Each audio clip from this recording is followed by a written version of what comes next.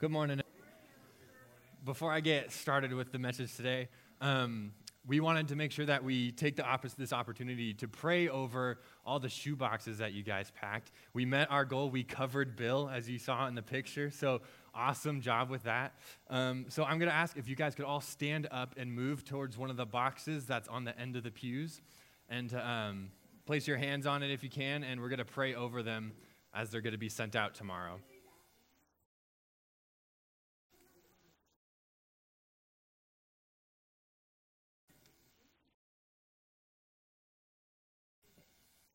All right, let's pray. God, I thank you just for this morning that we can come together and worship you, Lord. Lord, I thank you for everyone here who took the time to pack a shoebox for a child in need, Lord.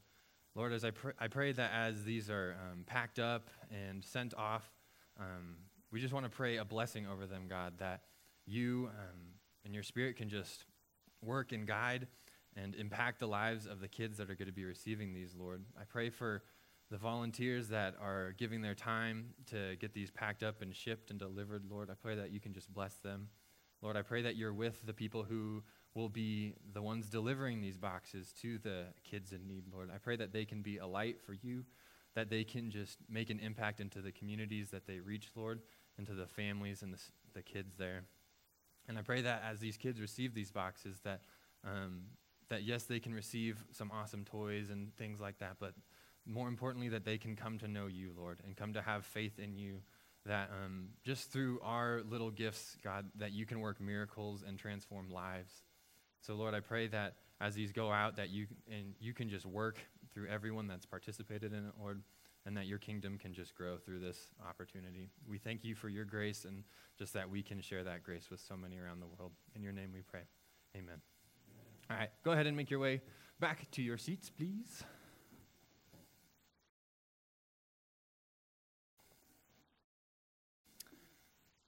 So we're going to be in Luke chapter 5 today. Luke chapter 5, if you go ahead and open up your Bibles there. And if you don't have a Bible, there should be one in the pew rack in front of you that you can grab. So Luke chapter 5, verse 27 is where we're going to be starting today. And I'll read the passage for us, and then we'll pray and we'll dive into it.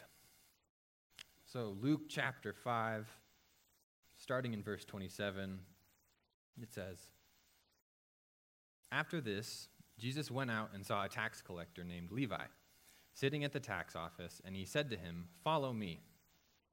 So leaving everything behind, he got up and began to follow him.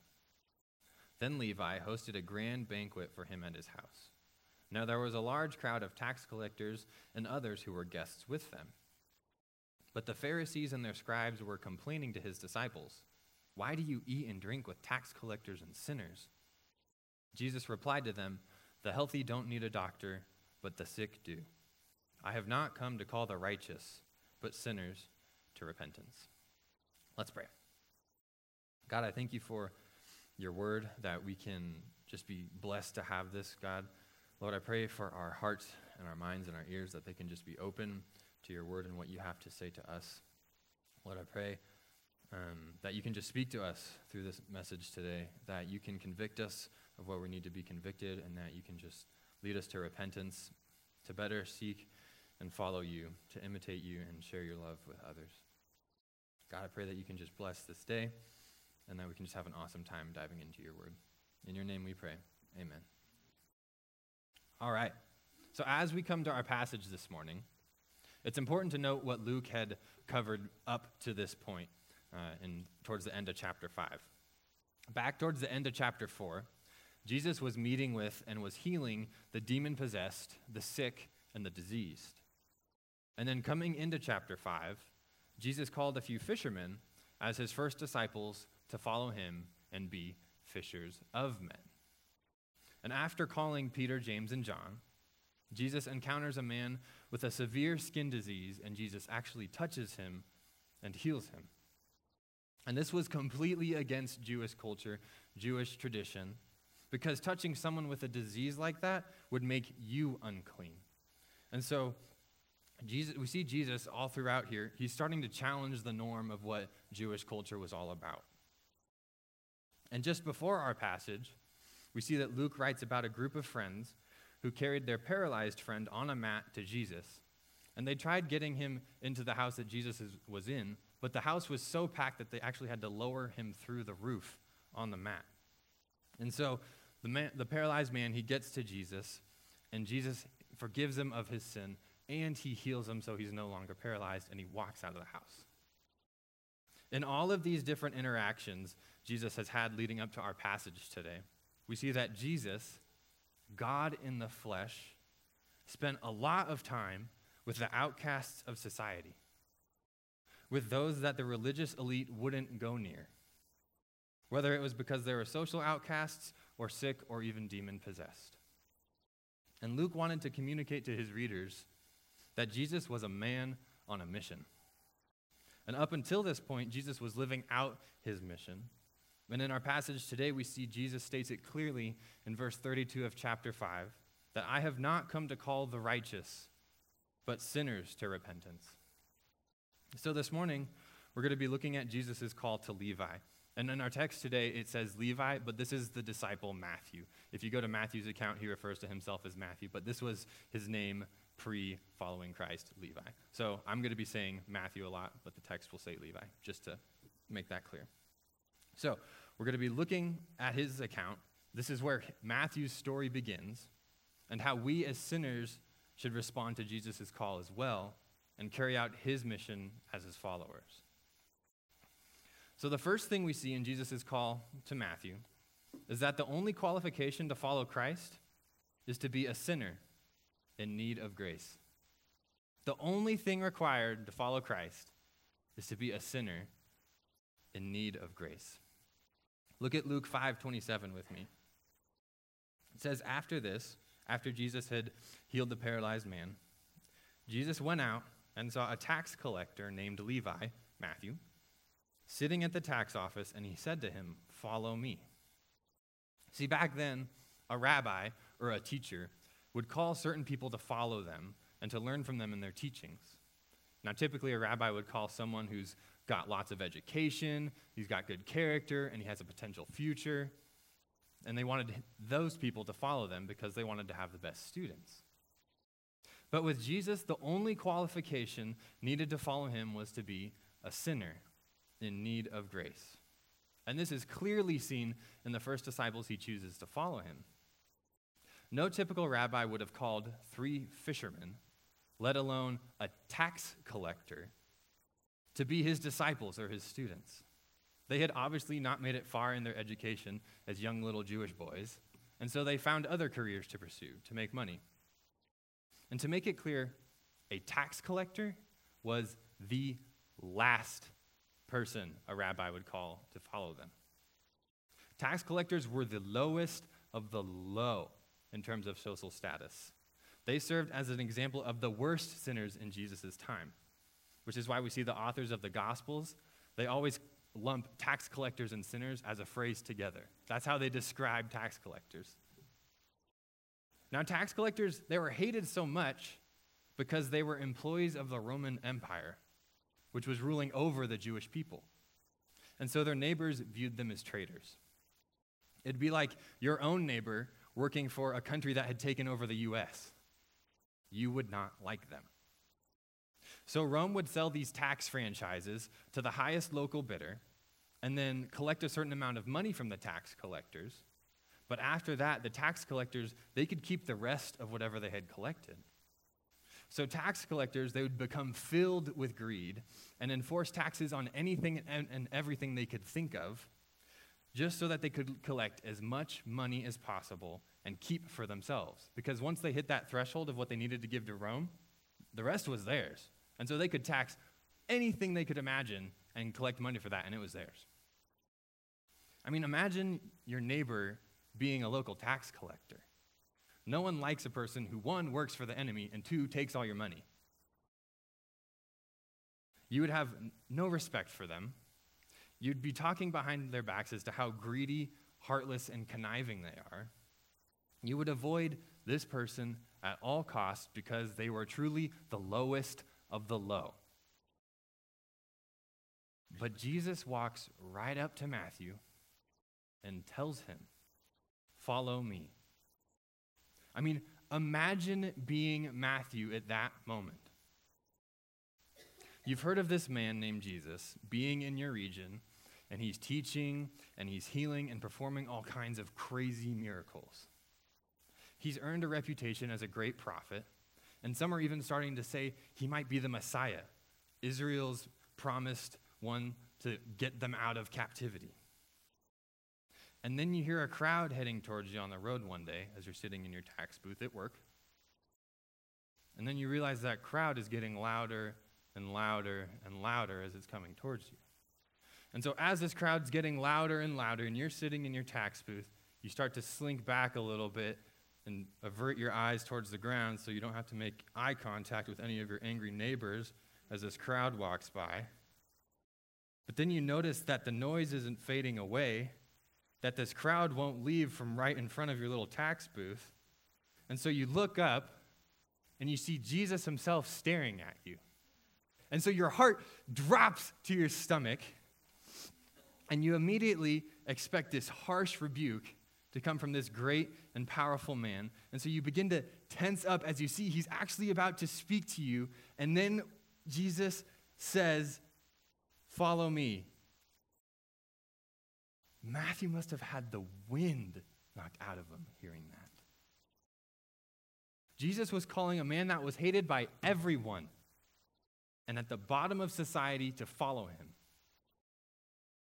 Because the only qualification to follow Christ is to be a sinner in need of grace. Luke 19:10 says, "For the Son of Man has come to seek and save the lost." Jesus knew Matthew's heart. He knew that Matthew was convicted of his sin and lost without hope in God. So Jesus tells Matthew to follow him. We are all in Matthew's shoes. We are all sinners in need of grace, with God himself coming to seek and to save us. And Matthew's story shows us there is no one who is too far from God's grace. God is calling everyone to follow him, regardless of your past, for God forgives even the worst of sinners. So how have we, or how should we respond to this call? This takes us to the second thing we see in Jesus' call to Matthew, that a true follower leaves everything to follow Christ. A true follower leaves everything to follow Christ. Read Luke 5:28 with me. It says, "So, leaving everything behind, Matthew got up and began to follow him." Matthew left everything. His job wasn't something that he could just come back to when he pleased. Something about Jesus compelled Matthew to lay it all down, to put his faith in him and to follow him. Earlier in Luke 5, we see that Peter, James, and John, they dropped their nets to go follow Jesus as well. With Matthew, though, there was no picking up the business later. His job would just be filled in with another tax collector in a day or two. Whereas the fishermen, they could go and pick up their nets again and start fishing, which they actually did once Jesus was crucified. Matthew was all in, putting total faith in Christ for all his needs. Jesus' call to follow changed Matthew's life forever. His greedy and selfish old life was now behind him, and a new life following Christ was beginning. 2 Corinthians 5:17 says, "Therefore, if anyone is in Christ, he is a new creation. Old things have passed away, and look, new things have come." Matthew serves as a perfect example of what this verse says. Matthew no longer desired wealth and worldly treasures. He wasn't a greedy tax collector anymore. He was a new man who desired Christ above everything. A good contrast to Matthew's story, though, is the story of the rich young ruler. So turn to Mark chapter 10 with me, and we'll look at his story.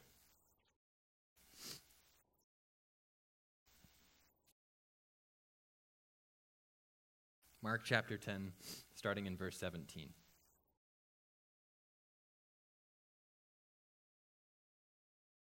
It says, "As Jesus was setting out on a journey, a man ran up, knelt down before him, and asked him, 'Good teacher, what must I do to inherit eternal life?' Why do you call me good? Jesus asked him. No one is good but the one, God. You know the commandments. Do not murder. Do not commit adultery. Do not steal. Do not bear false witness. Do not defraud. Honor your father and mother. He said to him, Teacher, I've kept all these from my youth. Then looking at him, Jesus loved him and said to him, You lack one thing. Go, sell all you have and give to the poor, and you will have treasure in heaven. Then come, follow me. But he was stunned at this demand, and he went away grieving because he had many possessions. Not everyone that Christ called to follow him was willing to leave everything behind. This young man's heart in Mark 10 was clinging on to his wealth and his possessions. Jesus tells the young man to sell all that he had because Jesus knew what this young man treasured above all else, his own wealth.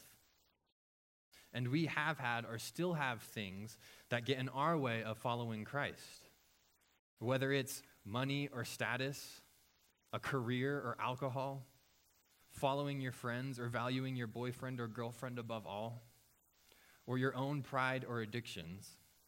We've all had things that we wrapped our hearts around rather than God himself. But look at how Jesus addressed the young man in verse 21. It says, Then looking at him, Jesus loved him and said to him, You lack one thing. Go, sell all you have and give to the poor, and you will have treasure in heaven.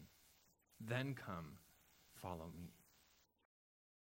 Jesus loved that young man and knew what he cared about most. This wasn't Jesus angrily rebuking him. It was Jesus caring for the man's soul, knowing that valuing his possessions above all else would only lead to his misery and to life without God. So Jesus tells him to sell all he has so that he may follow him and have treasure in heaven. Unfortunately, though, this young man was unlike Matthew. He was unwilling to let go of his wealth in order to follow Jesus.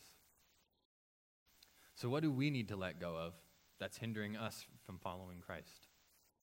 Jesus says in Mark 8:34 through 36, If anyone wants to be my follower, he must deny himself, take up his cross, and follow me. For whoever wants to save his life will lose it. But whoever loses his life because of me and the gospel will save it. For what does it benefit a man to gain the whole world, yet lose his life? Jesus calls us to let go of our old selves and what we desired most. Because if you value anything above Christ and his saving grace, you cannot truly follow him. You cannot truly follow him. This leads us to the third thing we see in Jesus' call to Matthew.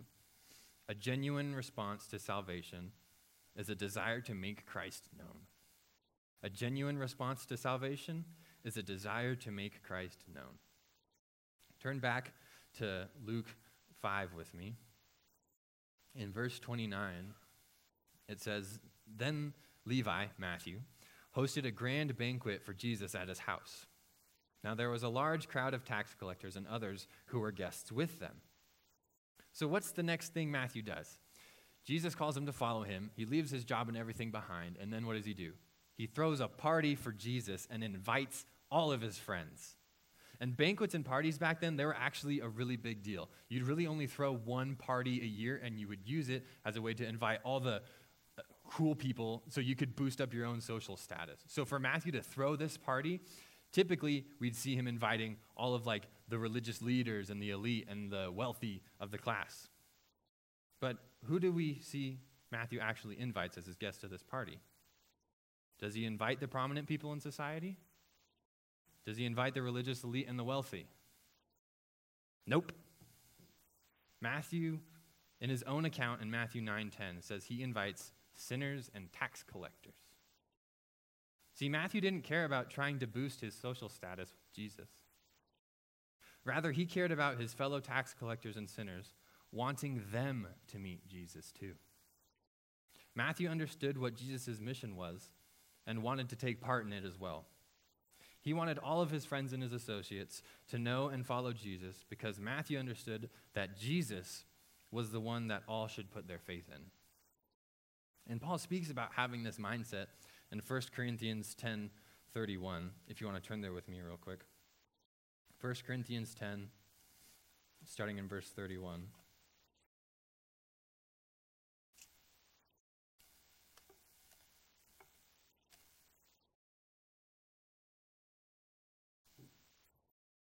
Paul says, "Therefore, whether you eat or drink or whatever you do everything for God's glory.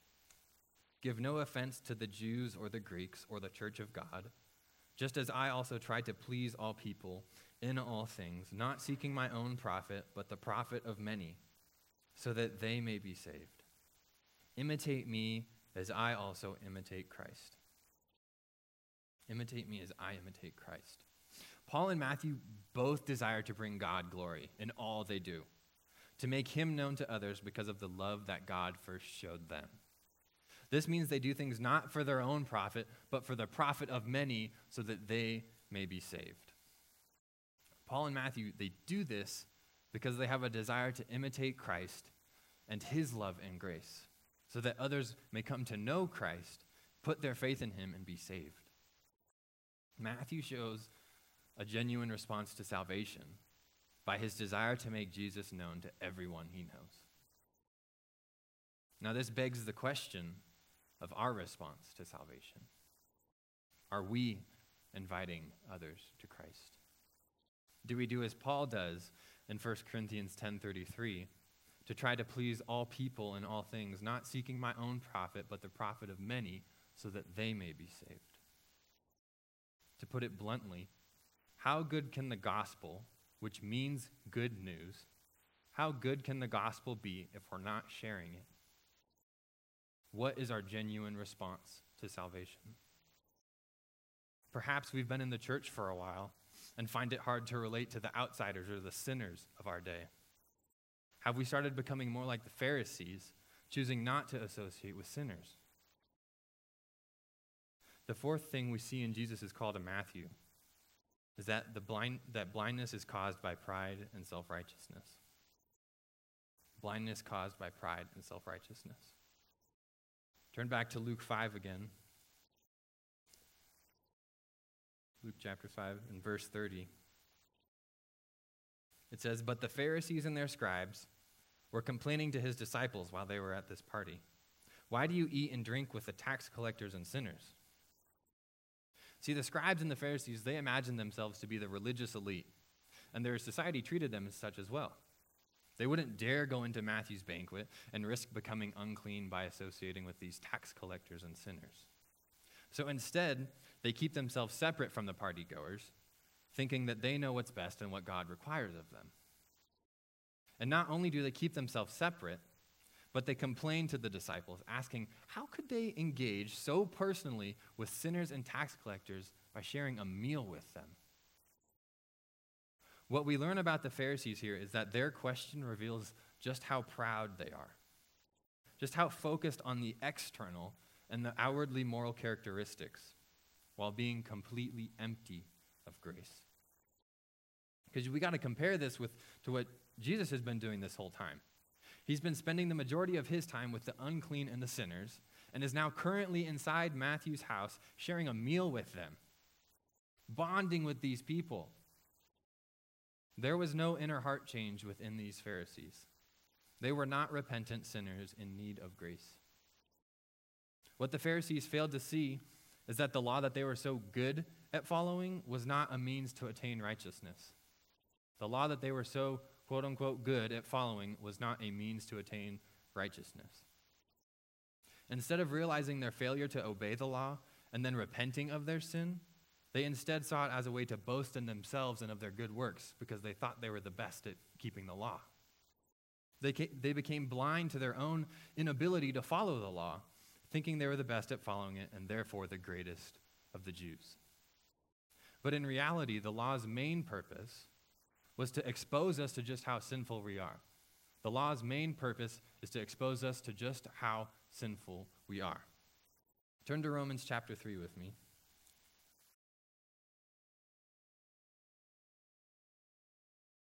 Romans chapter 3, starting in verse 9.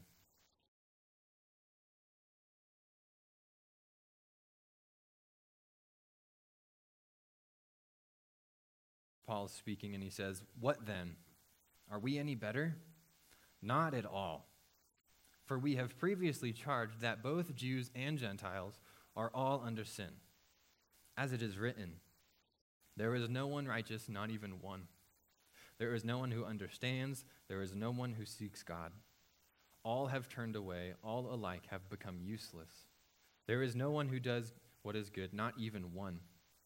Their throat is an open grave. They deceive with their tongues. Viper's venom is under their lips. Their mouth is full of cursing and bitterness. Their feet are swift to shed blood. Ruin and wretchedness are in their paths, and the path of peace they have not known. There is no fear of God before their eyes." Now we know that whatever the law says speaks to those who are subject to the law, so that every mouth may be shut and the whole world may become subject to God's judgment. Listen to verse 20 here. "For no one will be justified in God's sight by the works of the law." No one will be justified in God's sight by the works of the law, because the knowledge of sin comes through the law. Knowledge of sin comes through the law. Paul's making it very, very, very clear to his audience here that there is no one who is righteous, not even one. He goes on to say in verse 23, "For we have all sinned and fallen short of the glory of God."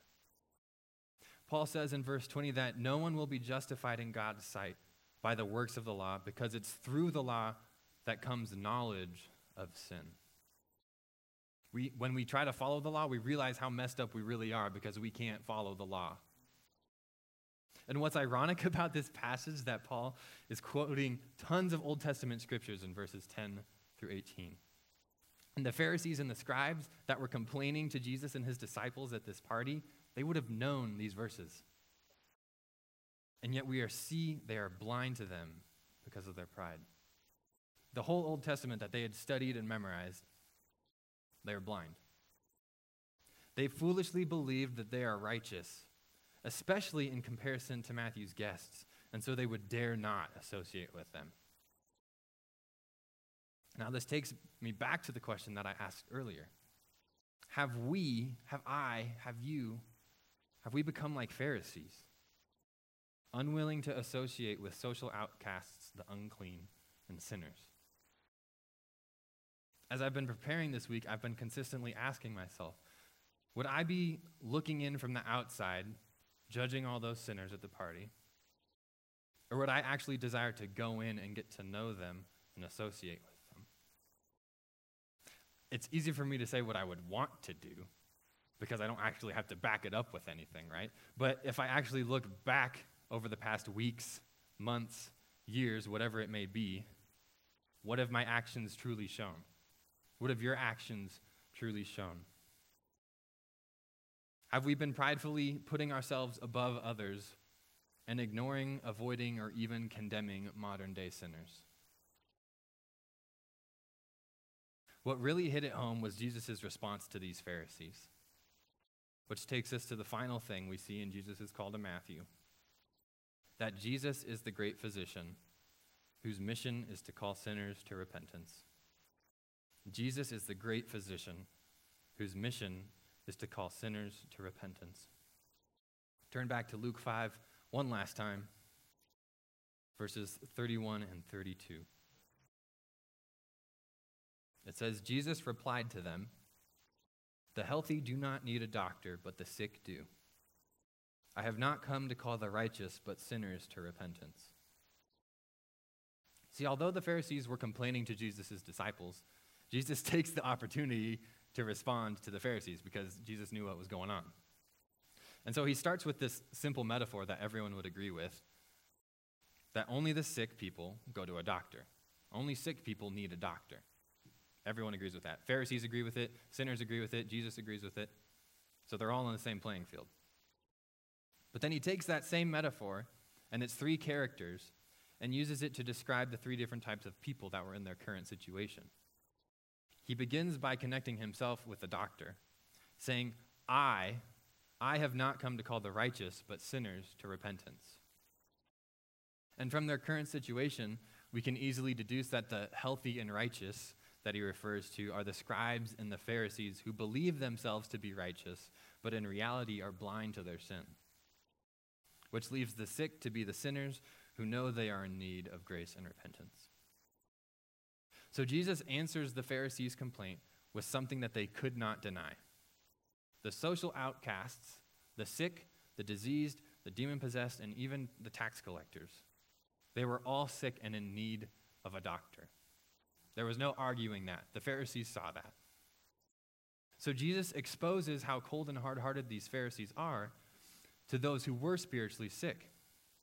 Because shouldn't these religious men, these leaders in their society, be the ones aiding the sick and sinful people?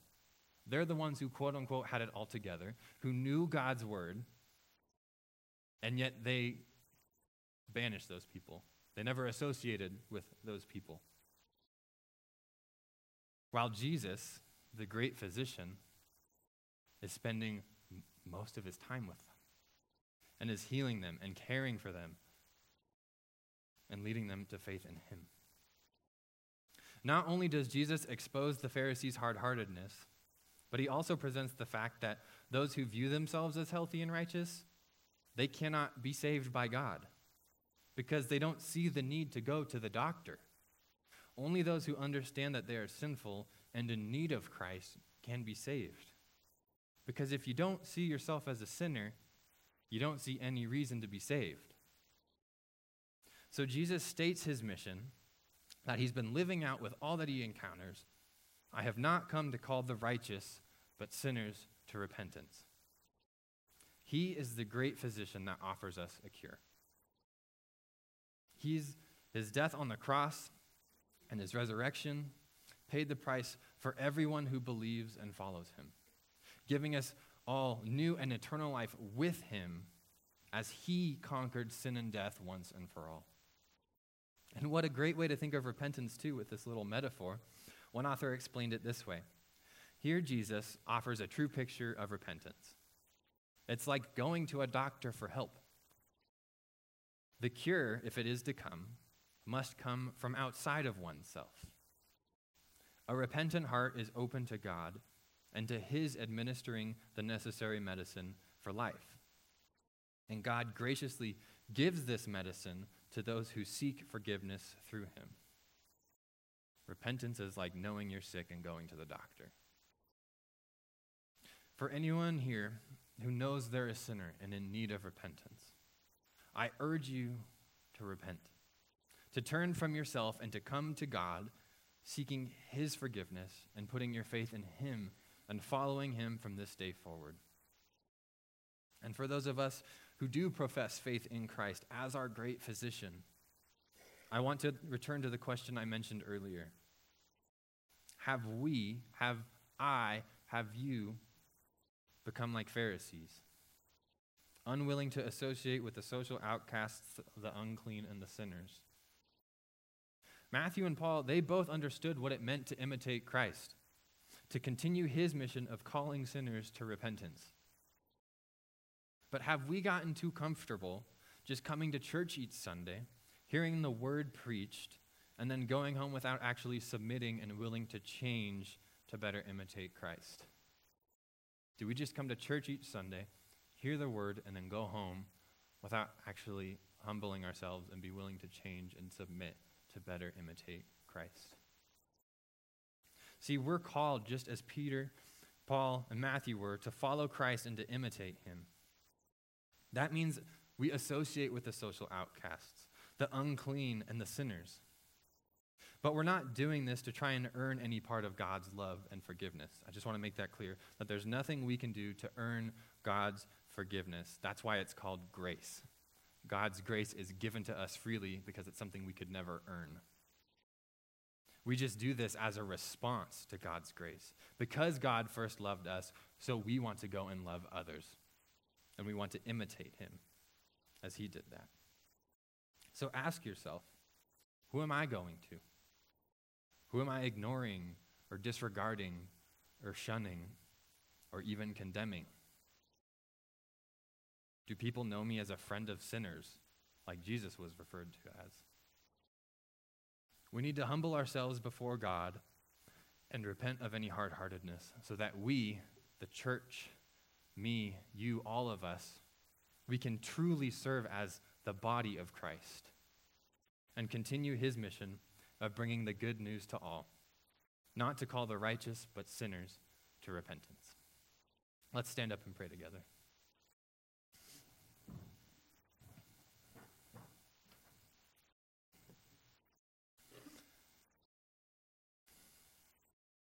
God, I thank you for your word and just the truth that it speaks into our lives, God.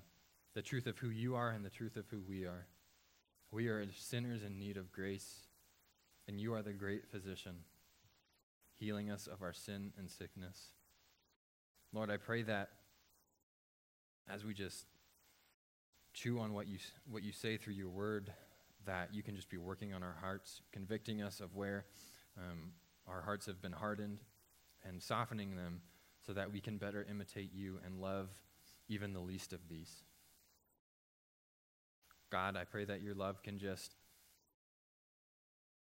transform us, that we truly are new creations in you. The old is gone. Behold, the new is come.